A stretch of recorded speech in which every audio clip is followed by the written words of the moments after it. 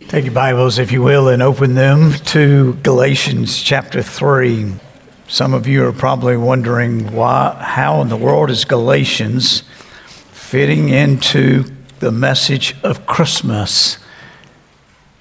Everything. It's right here in Galatians. Explains the advent of Christ, the coming of Christ. As the choir has sung for us so beautifully this morning, Christmas is the time that we celebrate the birth of Jesus, the hope of the world, the hope that Abraham had been promised and that prophets had foretold for centuries and that the world waited for, and then finally he came.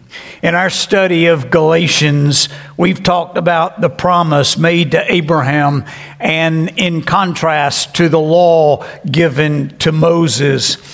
Interestingly, as the New Testament opens, it begins with the genealogy of Jesus Christ. Hold your place here in Galatians chapter 3 and turn over to Matthew's Gospel, chapter 1. Now, many of us tend to skip through the names at the beginning of Matthew's Gospel. But friend, they are there for a reason. Matthew says, if you look there in chapter 1, verse 1, the book of the genealogy of Jesus Christ. Now notice, the son of David, the son of Abraham.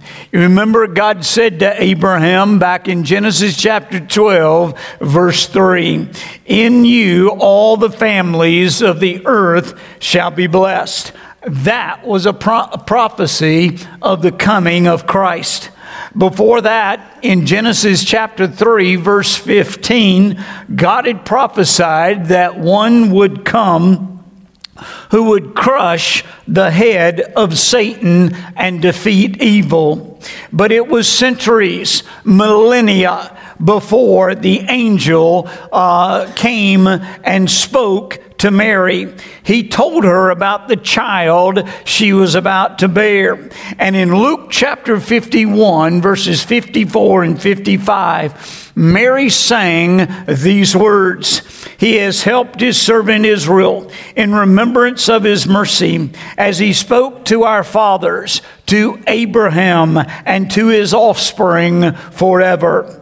You see, the promise was a long time in coming. In the 400 years before Christ was born, that's the period between the closing of the Old Testament and the beginning of the New Testament, no prophets were sent to the people, let alone a Messiah. It looked like God had forgotten his promises. But finally, the promise was fulfilled. Now, notice at the end of the genealogy there in Matthew, he speaks about the number of generations in verse 17 of Matthew chapter 1. So all the generations from Abraham to David were 14. That's 2 groups of 7 generations. And from David to the deportation to Babylon, another 14 generations. That's 2 more groups of 7. And from the deportation to Babylon to the Christ, 14 generations. That's 2 more, giving us 6 sevens of generations. And that makes Jesus the beginning of the 7th 7 of generations in this line of genealogy. You say, well, Rick, what difference does that make? In the Bible, the number 7 symbol is symbolic of perfection and also rest. The Bible tells us in Genesis that after God had created the world, He looked at it. It was good. It was perfect. And on the seventh day, God rested. In Leviticus chapter 25, we read about the year of Jubilee, the last year of the seventh period of 7 years, the 49th year. It was to be a time of Jubilee. All slaves were to be freed. All debts were to be forgiven. All the land and all the people were to have rest from their toil and their burdens. The seventh seven, the Sabbath of Sabbaths, was a foretaste of the final rest that we will have one day when God renews this earth and creates new heavens and new earth. So focusing on these 7 generations, Matthew is proclaiming here in this genealogy, he is proclaiming the rest that awaits believers at the end time when Christ comes back and this world will be done away with and Christ will create new heavens and new earth, and we will experience the ultimate rest of God when there is nothing left for us to do except to worship God for all eternity. Amen. Friend, that's what Christmas is about. Christmas is a time to celebrate the advent of Christ, who through His finished work on the cross provides rest for our souls today, and one day will provide the ultimate rest for us when we enter into glory. This news should fill our hearts with such love and such worship as we joyfully sing, "Joy to the world, the Lord has come." Well, what effect did the advent of Christ have? If you continue our discussion of works of the law as opposed to faith in the promises of God here in Galatians chapter 3. Turn back now to Galatians chapter 3. Paul is contrasting in this chapter 3, the effect of the two approaches of the law and the promise on people. And we've come to verse 23 of chapter 3. Before conversion, a person is under the law and suffers the bondage that relationship brings. But after conversion, a person is in Christ and enjoys the freedom that relationship brings. So here's what I want you to take from the message this morning, and that is, by the grace of God, with the advent of Christ, people can now come out from under the curse of the law and be justified through faith. Paul points out the believer's status both before conversion and after conversion. First, there is before conversion imprisonment before Christ. Look what he says in verses 23 and 24. Now before faith came, that is, before Christ came, we were held captive under the law, imprisoned until the coming faith would be revealed. So then the law was our guardian until Christ came, in order that we might be justified by faith. In these two verses, we have two pictures which clearly illustrate the purpose of the law given to Moses. First, the law shackles us. Look again what Paul says. Before faith came, we were held captive under the law, imprisoned until the coming faith would be revealed. Before Christ came, man was held captive. That word means to be kept in custody, to be imprisoned, to be shackled or held in bondage. The law shackles man to sin. He's in prison. He's unable to go free. Well, how does the law imprison us? Or at least in three ways we can see how it does so. First of all, the law reveals the violation that we have committed. You see, the law tells us to do something or not to do something, but then we disobey. And the failure is clearly spelled out. We don't need somebody to remind us. We know what the law of God says. And as soon as we break the law, as soon as we violate the law, we are reminded of our wrong. It's kind of like driving down the road and you're going 75 and the speed limit sign says 65. That speed limit sign is there to reveal to you that you've just violated the law. That's what the law does. It reveals how we have violated God's commands. Secondly, the law condemns us. As soon as a person violates the law condemns them. It convicts our conscience. Guilt and shame take over.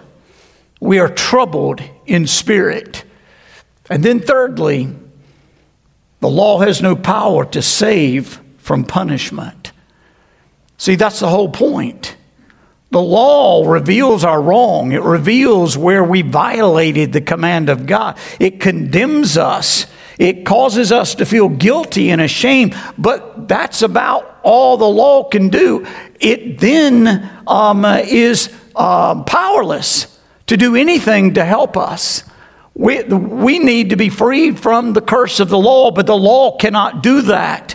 So our only hope, as the choir has sung for us, Christmas is about the hope that the world needs, and that hope is in Jesus Christ. We need someone with the power to release us, to free us from the punishment of the law. The good news is Christ came at Christmas to set us free from the law.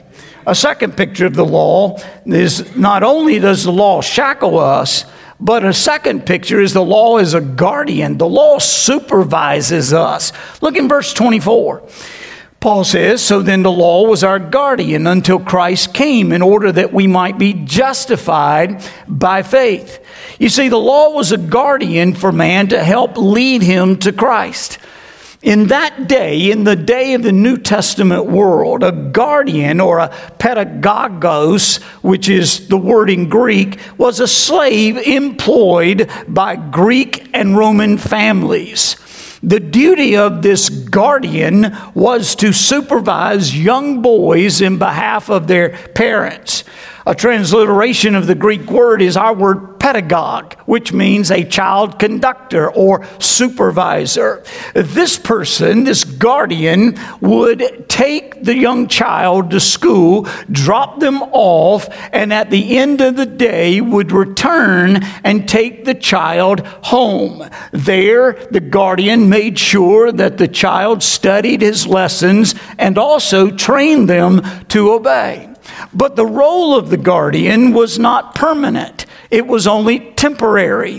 When the child reached maturity, the guardian's job was done. Now, the guardian and the child might remain on friendly terms. They might remain close, but the guardian no longer had any role in the child's life. Having completed his assignment, he had no more authority, no more control over the now mature young man. And the young man had no more responsibility to be directly under the guardian. Friend, that was the role of and the purpose of the law of God. God, our Heavenly Father, divinely appointed the law, just like a Roman parent would appoint a slave to be the guardian over his child. God, our Father, appointed the law to be our guardian, to lead us to Christ. The law does this by showing us how spiritually immature we are and unable to secure righteousness on our own.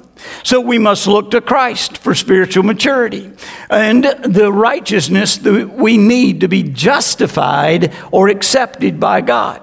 But after a person comes to Christ through faith, there is no longer any need for the law to guide us and control us. With its external ceremonies and rituals, we don't need those things to guide and direct our life or to serve as a disciplinarian over us, because Christ Himself brings us face to face with God. So the law, listen, in a ceremonial sense, that is related to its rituals and ceremonies, which points us to Christ, that is done away with, the ceremonial aspect of the law. But listen, just like with the guardian and that young child, the guardian didn't just walk away. The guardian was no longer unavailable to that young person who now had matured. He was there. He could counsel that young child if there had been a relationship there. That guardian was still there to help him and to guide him whenever he could. The law, in a moral sense, is still the friend to the believer. We need the law in a moral sense to help us to live the life that God has called us to live. So, the law, in one sense, shackles us. Secondly, the law supervises us. That's what we had before conversion. We were imprisoned by the law. But look in the second place. After conversion, we are incorporated into Christ. With the coming of Christ, Israel moved out of childhood into adulthood. That long period of preparation was over. And Paul says, look in verse 25, but now that faith has come, we are no longer under a guardian. So with Christ's coming, everything changes. Jews who place their faith in Christ, their Messiah, come out from under the curse of the law. And now by the grace of God, they and we can become sons of God through faith. Paul points out two truths with regard to the believers being incorporated into Christ. First, we see the believer's identity. Paul shows two aspects of our new identity in Christ. First of all, he says we are all adoptive children. Look in the latter part of verse 25, reading through verse 27, he says, in Christ Jesus, you are all sons of God through faith. For as many of you as were baptized into Christ have put on Christ. Friend, God's only spiritual children are those who are in Christ Jesus through faith. Apart from saving faith in Jesus Christ, all human beings are enemies of God. Can I say that again? Apart from saving faith in Jesus Christ, all human beings are enemies of God. We read that in Romans chapter 5, verse 10. They're children of the devil, according to Jesus in John 8, verse 44. No one belongs to the Father who does not belong to the Son. God has no children who are not identified by faith through His Son, Jesus Christ. No one comes to the Father except through Christ. Jesus said, I am the way, the truth, and the life. No man comes to the Father except through me. John wrote in John chapter 1, verse 12, but to all who did receive Him, who did receive Christ, who believed in His name, He gave the right to become children of God. In Romans chapter 8, Paul says in verse 15, you did not receive the spirit of slavery to fall back into fear, but you have received the spirit of adoption as sons, by whom we cry, Abba, Father. In other words, and then having indwelt the believer, in verse 16 it says this, the Spirit Himself bears witness with our spirit that we are children of God. In other words, the first thing God gives the believer is himself in the form of the Holy Spirit, and the Spirit in turn assures us that we belong to God. Paul continues in Galatians 3:27. Look what it says there in verse 27. For as many of you as were baptized into Christ have put on Christ. Now he's not saying this because he believes the ceremony of water baptism has saving significance or somehow unites us to Christ. Instead, baptism refers to spiritual identification with and immersion into the life of Christ.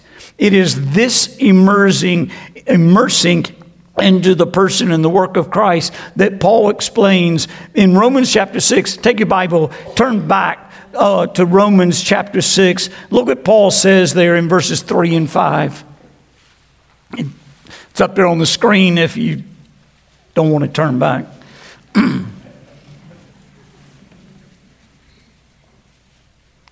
Look, he says here, do you not know that all of us who have been baptized into Christ Jesus were baptized into his death? We were buried, therefore, with him by baptism into death, in order that just as Christ was raised from the dead by the glory of the Father, we too might walk in newness of life. For if we have been united with him in a death like his, we shall certainly be united with him in a resurrection like his. Friend, this is a great mystery that the human mind cannot fathom.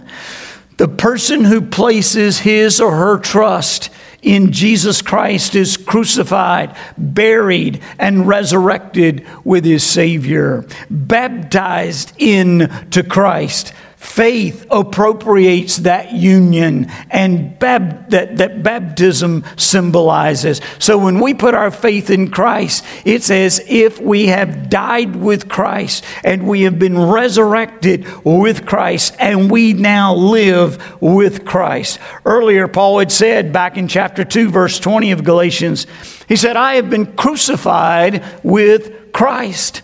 It is no longer I who live, but Christ who lives in me. And the life I now live in the flesh, I live by faith in the Son of God, who loved me and gave himself for me. Friend, the simple definition of a Christian is a person who has put on Christ. In other words, they have been clothed with Christ. That is the heart of Christianity. We are God's adoptive children by spiritual birth through faith in Christ. Now, a second aspect of the believer's new identity is we are all one in Christ. Look what Paul says in verse 28. He said, there is neither Jew nor Greek. There is neither slave nor free. There is neither male nor female, for you are all one in Christ Jesus. Paul focused here on the distinctions of his society, the society in which Paul lived. The essence of those distinctions was the idea that some people, namely Jews, free men, and males in general were better than or more valuable than the other people in society, more significant than others in society. But what Paul wants us to understand, not only have we been adopted into God's family, all who believe in Christ, but the gospel destroys all such proud thinking that one group or one class of people is better off than others. The person who becomes one in Christ also becomes one with every other believer. Friend, there are no distinctions among those who belong to Christ. In spiritual matters, there is to be no racial, no social, or sexual discrimination. There's neither Jew nor Greek, slave nor free, male or female.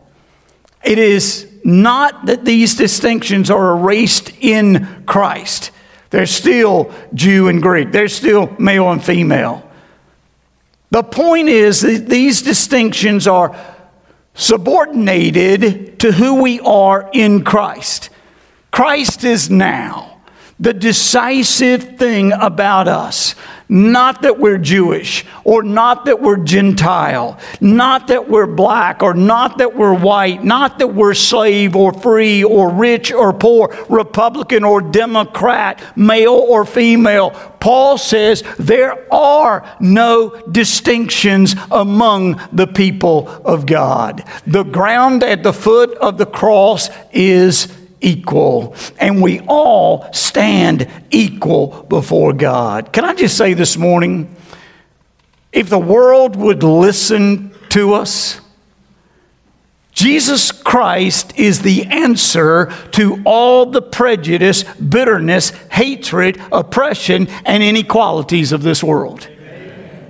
I can promise you that the people out there that are crying racism and who are practicing racism, I can promise you that many of those people do not know Jesus Christ. If you are a true follower of Jesus Christ, you are blind to what a person's gender is, to what their color is, to what their cultural background is. Paul says we are one in Christ. Now let me add, because this is being brought up today in the church in many circles, while we are all equal, and the Bible says very clearly that we are, God, there are certain assigned roles that God has given to us. We cannot twist Scripture to justify breaking the teaching, the clear teaching of Scripture in other portions of God's Word just because we believe one way and society tells us something. You have to take Scripture in its entirety. So while we are all equal, we still are given certain roles that complement one another. But Paul's basic point is, if you're distinguishing yourself from other believers for any reason and thinking that your class or your color or your group is better off than any other, Paul says, you better rethink about the sincerity of your own faith. Paul says we are all equal in God's eyes. So that's the first thing. The believers we are all one in Christ. That's the second thing. We are all members of God's family, and we are all one in Christ. That's our new identity. But then I want you to see, lastly, the believer's inheritance. Look at verse 29. Paul ends this chapter by telling us that we not only take on a new identity in Christ, we also stand in line to share in the inheritance with Christ. By being joined to Him, we become co-heirs with Him. He says, and if you are Christ, then you are Abraham's offspring, heirs according to promise. Now remember the promise made to Abraham of God's blessing, of being accepted by God and given the privilege of living in the land of Canaan, which was the type and symbol of the new heavens and the new earth. His point is that Jesus Christ is the heir of Abraham. So if a person is in Christ, if a person has been given this new identity, he now has a promised inheritance. He or she inherits the promise, the same promise made to Abraham.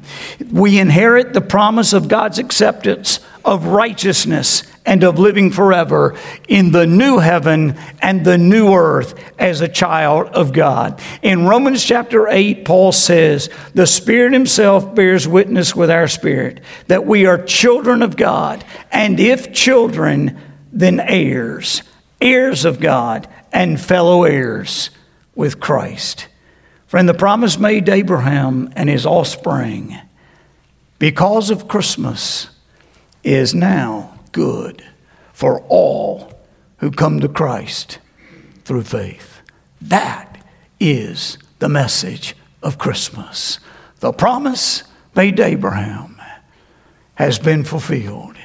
And this promise has come in the Lord Jesus Christ. If you've never experienced this promise, friend, listen to me. The Bible says if you remain in your sins, you are still under the curse of the law. And what is the curse of the law? For the wages of sin is death, eternal separation from God. But the gift of God is salvation in Jesus Christ and eternal life in heaven. Where do you stand this morning? Under the law or under the promise of God? Under the law, life is lived apart from Christ. Under the promise, because of Christmas and the coming of Christ, we have now the opportunity, the privilege, the honor of living in Christ and being free from the curse of the law and promised the final rest that awaits us in heaven, when all the redeemed of God shall stand before the throne of God and sing his praises forever and ever and ever, only because Jesus came at Christmas so that we might have hope. Let's pray. Father, we thank you for this season of the year. We thank you for Christmas. We thank you for the advent of Christ. In fulfillment of your promise to Abraham those many, many years ago. And God, I thank you that the same promise made to Abraham that was fulfilled in Christ is ours as well when we put our faith and trust in Jesus. God, I pray that you will speak to every heart here today. And Lord, that we would look at our own life and see where it is we stand today, under the law and its condemnation and its punishment, or under the promise of Abraham. In Christ, free and with hope and assurance that one day Jesus is coming back. And when this life is over, we will all stand together around your throne, giving praise to the Lamb of God who takes away the sin of the world. For it's in his holy name we pray.